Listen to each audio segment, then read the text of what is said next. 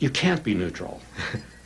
You can't be neutral on a moving train because, and this is what I meant to say, I always have to explain what I mean to say, because obviously the first time I say it, it's not clear.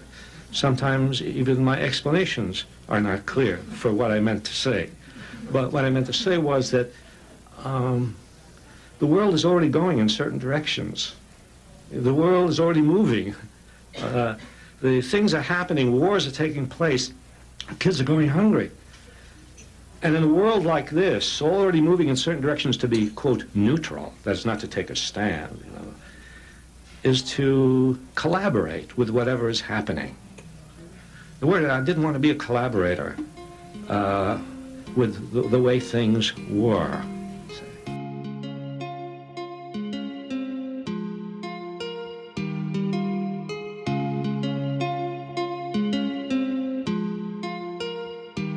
Welcome, fellow plebs.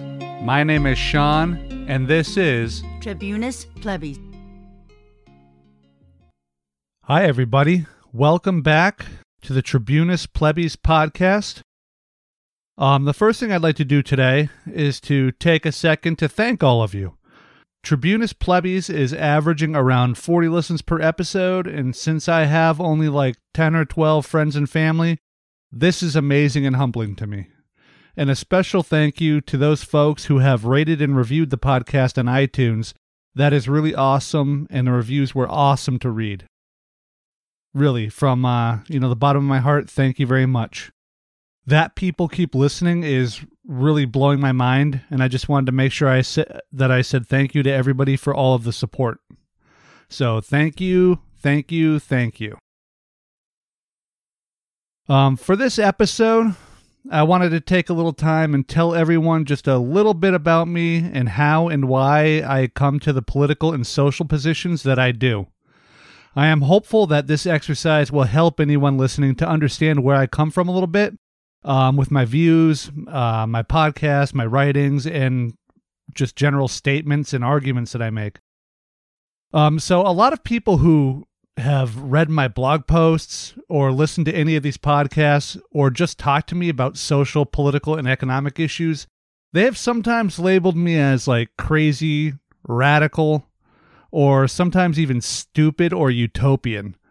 And, I take no offense to any of these things. It's fine. I am not sure that I could argue for my own sanity or be happy with just being, average and milquetoast. I never consider myself to be overly smart or really content with wanting only that which seems likely.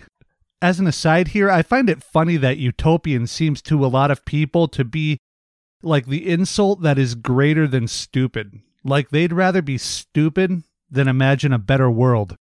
And, that, I don't know, that just blows my mind that, I don't know. It just messes with my head. It just messes with my head that, people just refuse to think that things could be better. They'd rather just say, "Oh, you're a utopian thinker." And that's, to them, that's worse than just being stupid. Stupid and unimaginative is better than wanting better. But anyway, sorry about that sidetrack. Basically, I just want to tell you how I arrived at my quote-unquote politics and what all of these ideas and concepts that we tend to view as politics mean to me both personally and on broader levels. So I'm going to tell you a little bit about, how I grew up. Not a lot. I'm not sure how much of a difference that it really makes, but I grew up in a small city. Like when I was young, it was just sort of a failing mill town. My parents got divorced when I was very young. I lived with my mother, spent the weekends with my father, who was, both of my parents were always there, very engaged. There was no major drama here that I knew about as a child. We were not a wealthy family, but we weren't really poor either. We had a nice house in a nice, safe neighborhood, and we went to a good school system. But we didn't have a lot of extras either. We were just working class, I guess, lower working class. Neither house, my mother's or my father's, was particularly political that I can recall. Eventually, both of my parents remarried, and it pretty much stayed the same. Maybe politics got spoken about if there was a big story or a presidential election was approaching, but not a lot of cursing at the TV or rooting for a particular political team. Personally, when I was a teenager, I was more of a nihilist than anything else. Nihilist? I'm going to go nihilist. I didn't really care. I was the same stupid kid everybody else was. I wasn't paying attention to congressional legislation. And, the few times any of that overtly political stuff entered into my world, I basically just dismissed it. Because I was a kid. I hadn't formed my own identity yet. I hadn't developed a sense of morals and ethics. Hell, I barely understood what those terms meant, if I'm being honest. And I am glad I didn't have those political views back then. I am so happy that I was able to dodge that bullet and actually work on myself for all of those years, rather than spending them all reinforcing the moronic view that I held when I was 14. I'm glad, for example, that I didn't register to vote at 18 and pick a party. I'd have picked one or the other, and that choice would have probably led me down a path of reinforcing that choice at every turn, and it may have turned me into one of those male-brained dorks who obsesses over Wolf Blitzer's idiotic opinions. I mean, can you imagine how sad your life would be if you were writing slanted political essays for your high school newspaper, and then you were still doing the exact same thing, with the exact same politics, with the exact same sorts of arguments and beliefs that you had as a teenager when you were almost 40? Can you imagine that, Ben Shapiro? Yeah, you can. And the point here is that teenagers are universally moronic. I was a moronic teenager. All of my friends were moronic teenagers. I had no idea who I was at 15. I didn't have the life experience needed to actually form a true moral and ethical foundation. And the only people at that age who maybe did have some sort of foundation, as raw and unauthentic as it would have been, were people who were explicitly told and taught what that foundation was, and it was almost certainly based on religion. As I left high school, I was steadily and increasingly influenced by Buddhism, Taoism, and related thought.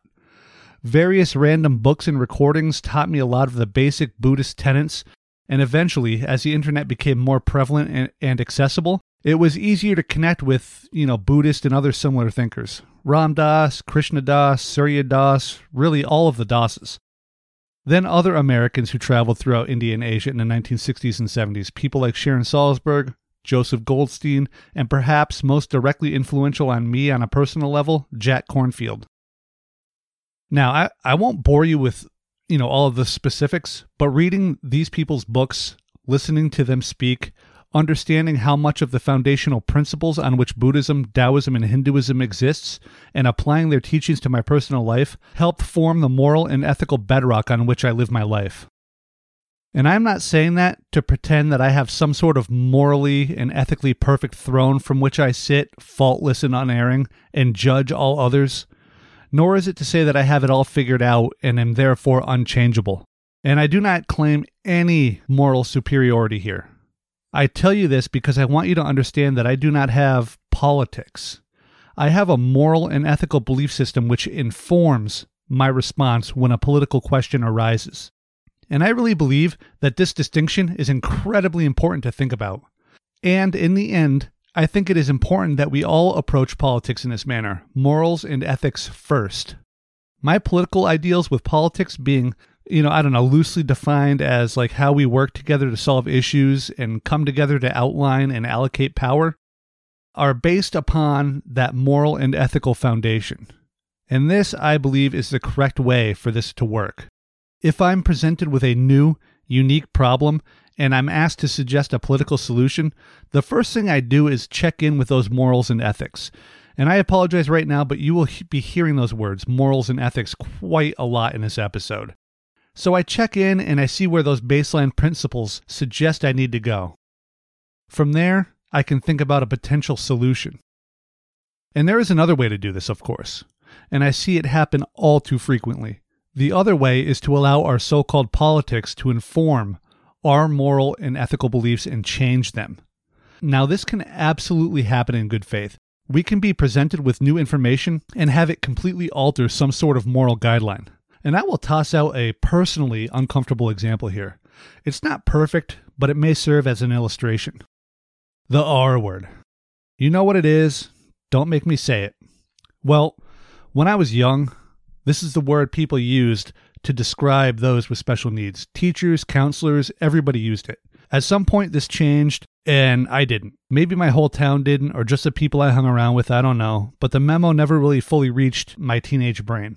And I remember when it changed very clearly. I was watching TV, and a young man, roughly my age, with Down syndrome was on.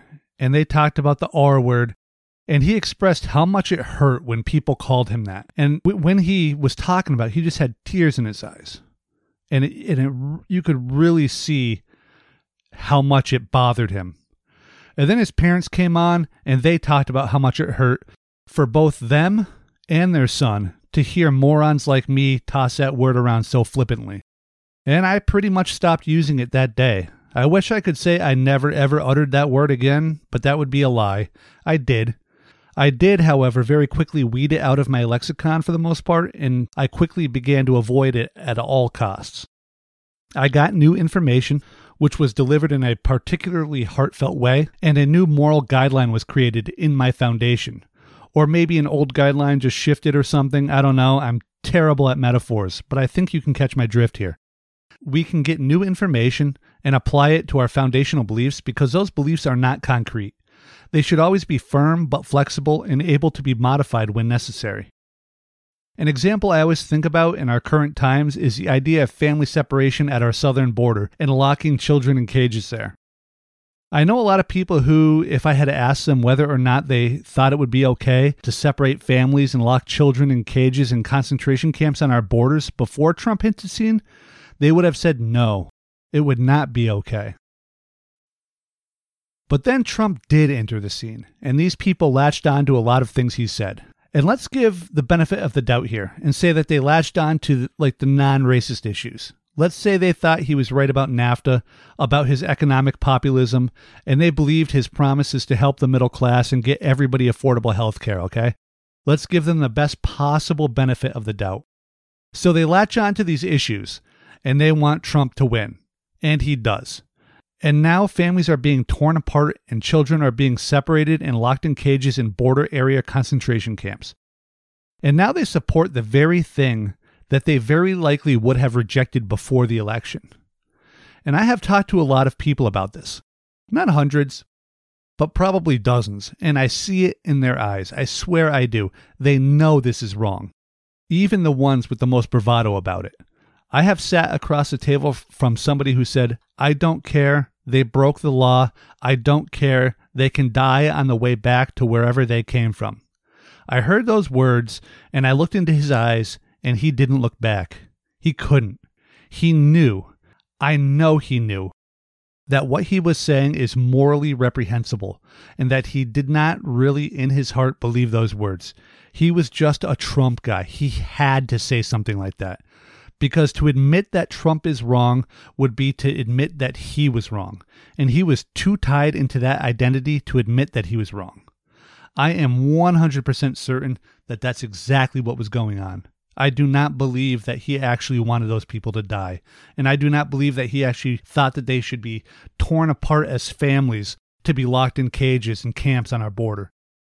He let politics inform his morals and ethics. And this is the deep, dark, disgusting hole that we will allow ourselves to be driven into if we allow politics to corrupt our morals. On another level, a lot of this stuff is driven by a desire to just not be wrong. We can see this when Trump says racist things. Some Trump supporters will jump in and say, yeah, show me the racist things he has said. And so you list out 20 different quotes, and the Trump supporter goes down each quote and parses and dissects each one. The Trump supporter says that Trump isn't a great speaker, so forgive the wording. And he argues that if you take the accepted definition in 1928 of the third word and move the comma over there and assume he was talking about different things, then no, none of these are racist remarks if you view them exactly how I, a Trump supporter, does. And listen, there is some truth to this line of reasoning. If we don't like somebody, we tend to use the worst possible interpretation of what they said, especially in the media. And if we like somebody, we do the opposite.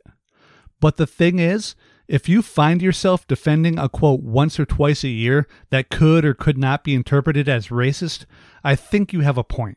Or you could have a point. Once in a while, we can forgive somebody or understand how they just garbled up their words, or chose a bad metaphor, or any of a dozen other explanations. However, when we find ourselves constantly trying to twist direct quotes to make them sound not racist, then maybe we need to step back from the situation, look at the sheer amount of questionable quotes and dog whistles we are dealing with, and admit that something isn't quite right here. We need to step back, stop focusing on the trees, and examine the forest.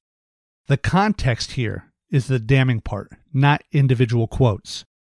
And the point of all that is just to say, we have to be willing to acknowledge both what is true and to also maintain our own moral and ethical character. For instance, I want Trump out of office, but I can still say that Biden is a garbage politician, and I am not really happy that he is the nominee to go against Trump. Shit, I don't want Biden anywhere near the White House, or DC, or my wife, or sister, or any woman under the age of consent or without pepper spray. See how easy that is to say? My identity is not shattered. My world has not ended. And no, this isn't about some milquetoast crap like, I like this politician's economic views. I just wish he was more vocal about bipartisan issues. This is more like, I like how this guy feels about free trade, so I will overlook the systemic destruction of not just families at the border, but also our democracy itself and the direct attacks on minorities and the most vulnerable. Do you see the difference there? Do you see how climbing on board a cult of personality is leading to the destruction of your moral core? Every time we bend our morality to our political ideology, we lose. We lose our honest righteousness, but more importantly, we lose a little bit of our humanity. Disturbingly, there is increasing evidence that political ideology is shaping our morals and not the other way around. Doubly disturbing is the reality that political ideology is more firm, harder to alter, and is easier to use to self-define ourselves and find a tribe to belong to than our base morality is.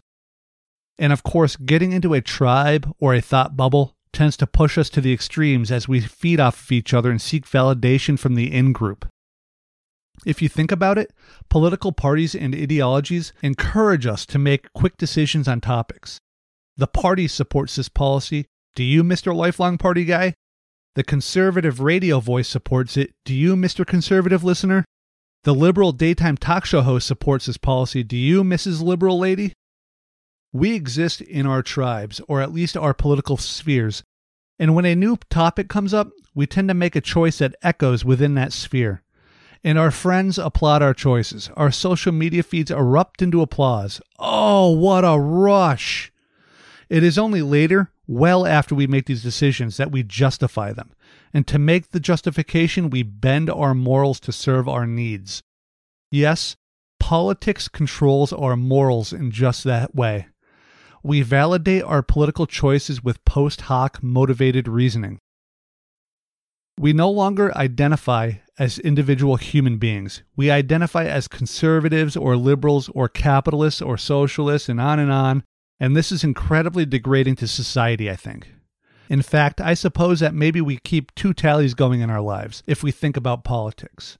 One tally contains the morals that define our everyday lives. Was I kind to people today? Did I help that woman who was struggling to lift the box into her trunk? Did I call my mother? Did I tell my family I love them? And so on. And sorry, Mom, I will call you. On the other tally is the political score. The entirety of that scoreboard reads thus: did we win? And that's it. Did we win? Not even did I win, but did we win? And think about how sad that is. And think about how easy it is to do, to separate these two things. Think about how easy it is when somebody asks us if we are good, moral, ethical people to only reference that first tally board, the personal one. We don't even acknowledge the political one, the one where winning is all that matters, the one where our votes directly harm thousands or even millions of people. Whenever I consider that last little thought experiment, I am struck with how we are a very sick people in a lot of ways. Our morality and ethics have to be our primary drivers behind our political stances. And when I say that, I am again not claiming moral superiority. Different people can have different morals. Though I think that if we were to be honest and speaking in a vacuum bereft of politics, then the vast majority of adult human beings would share so many moral and ethical similarities that we would surprise ourselves if we could just stop for a second and talk to each other. And it is due, I think, to this broad similarity of moral and ethical beliefs that we can see how debilitating and destructive divisive politics really is to our society. Almost all of us do not want to cause harm to another person. So why do some of us support policies which cause harm to other people? And I don't mean that in a weird, ambiguous way either. I mean that some of us would say that we never want to harm another person, but then we are okay with pulling apart families and locking children in cages and spraying them with chemicals that are making them sick. They are basically claiming to be against harming other people, but also pro-torture because, well, they deserve it, they say. They broke a law. Yesterday, they were appalled by such treatment. Today, the president says he likes it, so now they like it. Is morality driving their politics, or is politics changing their morality? And again, I don't view much of this as ambiguous. Concentration camps, good or bad? Bad? Okay. What about when the president who you support tells you that they are necessary? Still bad? No? Now you support them? Then you're part of the problem here. Now, I have been shitting on the conservative side of things here, but this can happen on any side of the two-party bullshit we live in. A lot of people love Obama. They look back on his presidency like it was like the shining achievement of all that the world could ever possibly achieve. Now, if we could ask these people, before Obama was known, if the government should be keeping assassination target lists, particularly with American names on it, and then extrajudicially assassinating American citizens, generally, I think they would have been appalled by this. The idea that the government and the president would keep a list of assassination targets and personally oversee such assassinations should be appalling. But that's exactly what Obama did. Ask them if it would be okay to murder hundreds of people to possibly, maybe, kill one target. Ask them if it would be okay to repeatedly bomb weddings, private homes, and funerals full of women and children, innocent people, and to kill them, all to kill one person. Ask them if all of that would be okay, even if they missed the target. And there are people who were missed multiple times. The vast majority of these people, I think, would be appalled by the very idea of these actions. Now you tell them that Obama did that, and you can just marvel at the dissonance. Just fucking marvel at it. It is as humorous as it is sad in a lot of ways. Or even the new Democratic presidential nominee, Joe Biden. Find a Facebook or Twitter post with a clip of Biden talking about improving policing and his idea to give police even more money if he is elected. Find one and then mention in the comments that the current state of racist and abusive policing is tied directly to the crime bill he claims to have written and was the primary supporter of when he fought hard to get it passed in Congress and the Senate. Do that and watch how quickly politics subdues morality and ethics, let alone actual honesty. And when I said way back at the beginning that I do not have personal politics, I mean it. I do not identify as a Democrat or Republican or a conservative or liberal or any of those labels. I am not an ist and subscribe to no isms. Yes, if I am voting, I am almost certainly voting for a Democrat or independent, especially if it is a national election. But it's not because of the party letter next to their name. It is because they will almost certainly be closer to what I want in this world than their Republican counterpart. This disparity says nothing about me or you. The divide says something about this fucked up two-party electoral system, which those same two parties maintain corruptly. Hey, if you have a politician out there running for president or senate whose ideas align closely to my own, and I actually believe them, I will 100% vote for that person if they have an R next to their name over a Democrat who has ideas I oppose. Unfortunately, because of the sad, sick state of our country, this is basically impossible to see happen above the local level. I do not care, not one itty-bitty little bit, what party some politician is flagging for. Just have sane, moral ideas and you'll get my vote. That we choose party over policies is a countrywide cultural failing. That we choose tribe over policies is a social failing. If we allow politics, and I'm using the word politics right now in its most derogatory sense, to override what we know is right, to override our morals, then that is an ethical disaster. So, when a novel issue arises, how do we approach it? Right now, what most of the people who report on these things, the media, the talking heads, the opinion journalists in network news or newspapers, and politicians and party operatives, they begin framing the new issue. They don't just report on it, they frame it. They, in essence, explain to you how you should think about it. You turn on Fox News and you are harangued with conservative viewpoints. The president is correct to do this, even if it might be cruel. They deserve it, they tell us. You click on MSNBC and it sounds more like, the president is wrong to do this. Nobody should be treated this way, even though they deserve it, because MSNBC sucks too. And as a society, we tend to watch one or the other and get indoctrinated into that groupthink. How should we think about a novel issue? We should run it through our moral and ethical filters. Do those filters tell me what the president did is good or bad? Good? Okay, then it was good.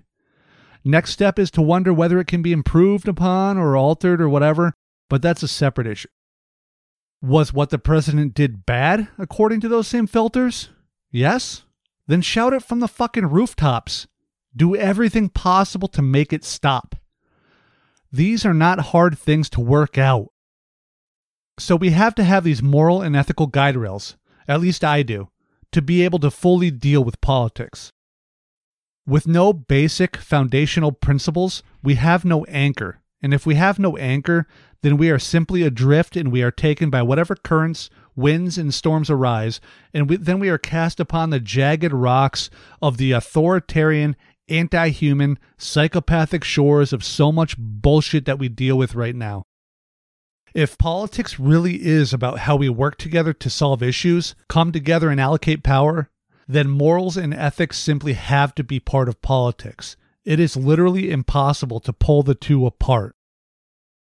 And to drive down on this idea even more and turn our eyes to ethics, and if we consider that ethics is, again, to define something a little loosely, the basic premise of whether an action or choice is right or wrong, and even down to how we more broadly live our lives and deal with each other, then ethics too is inherent in our form of politics.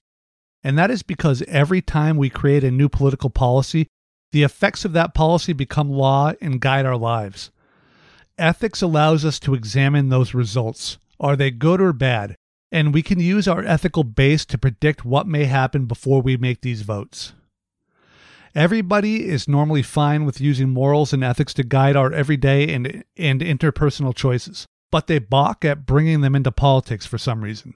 In fact, you will often hear talking heads, in particular those of the conservative variety, argue that facts don't care about your feelings, or something similar as they worship logic and reason. But if there is one thing we have learned over time, it's that we can't separate logic and reason from feelings. Feelings are always part of our thought processes. And I think that what these facts over feelings chuds are doing is trying to dismiss your morals and ethics. They want a very simplistic view on life because it makes their almost comically simple black and white thinking seem profound and undeniable. It is truly a terrible world if we decide to allow these talking heads to control our ability to fully see the world as it is, and to allow them to only show us the oversimplified, partially true, this or that version of the so-called reality that they prance around in. What's even worse is when you spend years watching some Daily Show with a Rachel Maddow or Jeanine Pirro or Tucker Carlson, and you realize that they either do not fully understand what they are talking about, or that they do fully understand it and they are purposefully withholding information from you, or they're flat out lying to you. We could debate which of these scenarios is the more dangerous or asshole-ish, the withholding or the lying, but either way is incredibly destructive to any semblance of democratic ideals. Now, obviously, as I think I mentioned before, we all don't share identical views. This dividing of us into teams only exasperates those divides. Well, maybe it doesn't actually exasperate those divides. Perhaps a better way to say this is that they use those tiny divides, usually cultural ones, as wedges to be driven in and split us into teams. Teams which they can then set against each other to prevent us from working together to fight against the oligarchs and career politicians. Even in the best case scenarios, where all sides are acting in good faith, we have the problem of perspective. A Pennsylvania steelworker and a clerical worker in Manhattan certainly have differing views of the world.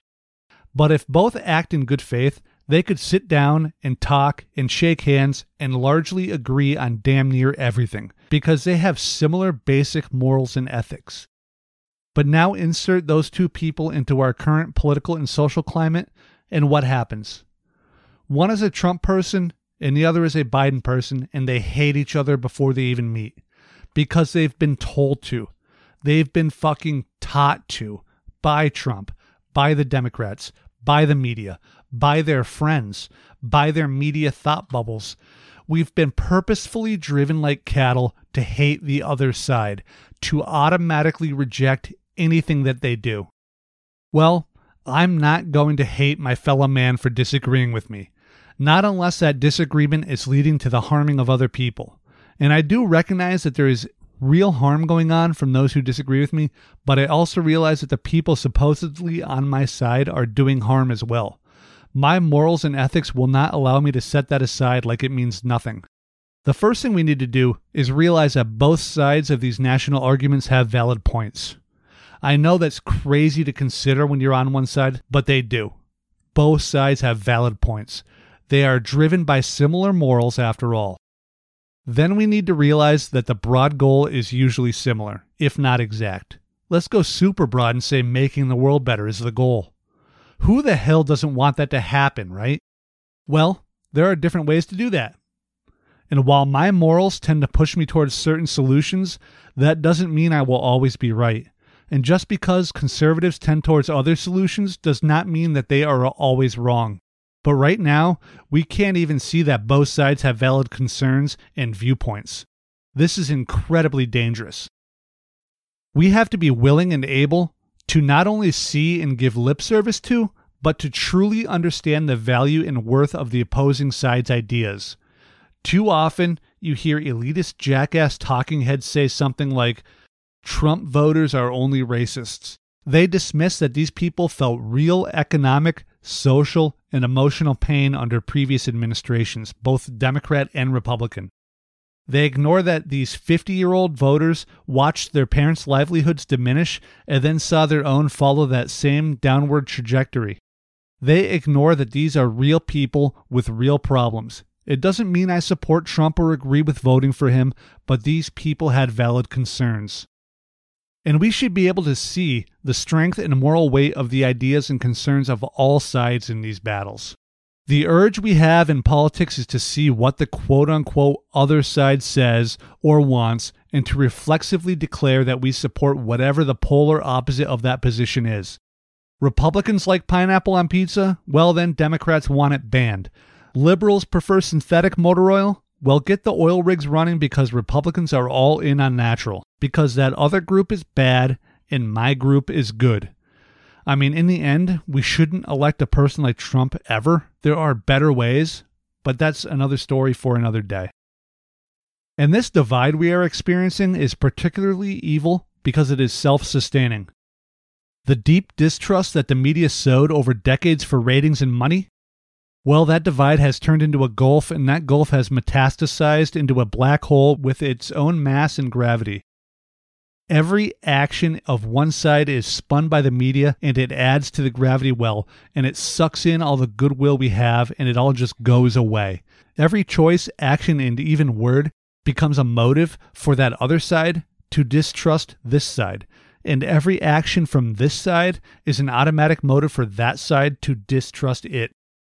I have no clear and obvious solutions to this problem other than imploring people to stop listening to the media and to stop being fans of politicians. And that last one, the fan thing, that really fucking bugs me. What kind of moron do we have to be to fly Biden flags and write all caps MAGA messages to every news story we see on Facebook? Like, I get that we have elections and we want to let people know who we support, but it has to stop there. We can prefer one guy or the other without selling our souls to either of these half-brain-dead, drooling, corporate, ball-washing, fool politicians. Please understand a few things. These people are not your fucking friends. They are not working for your interests. They are not draining the swamp, and they are not bringing fundamental change. What they are doing is they are destroying your lives. Please knock it off. These aren't baseball teams. This isn't sports. These idiots affect our lives, for fuck's sake. To wrap this up, I guess that in the end, all we have is our own personal morals and ethics and principles. I pray that we have the intelligence to rely on them as we move forward and not simply idol worship as we follow our evil politicians and our social media tribes which worship them into the abyss. Dig your heels in, man. Don't get dragged along cheering your own demise. Open your eyes, look into your heart, listen to it, fight the currents, break your chains.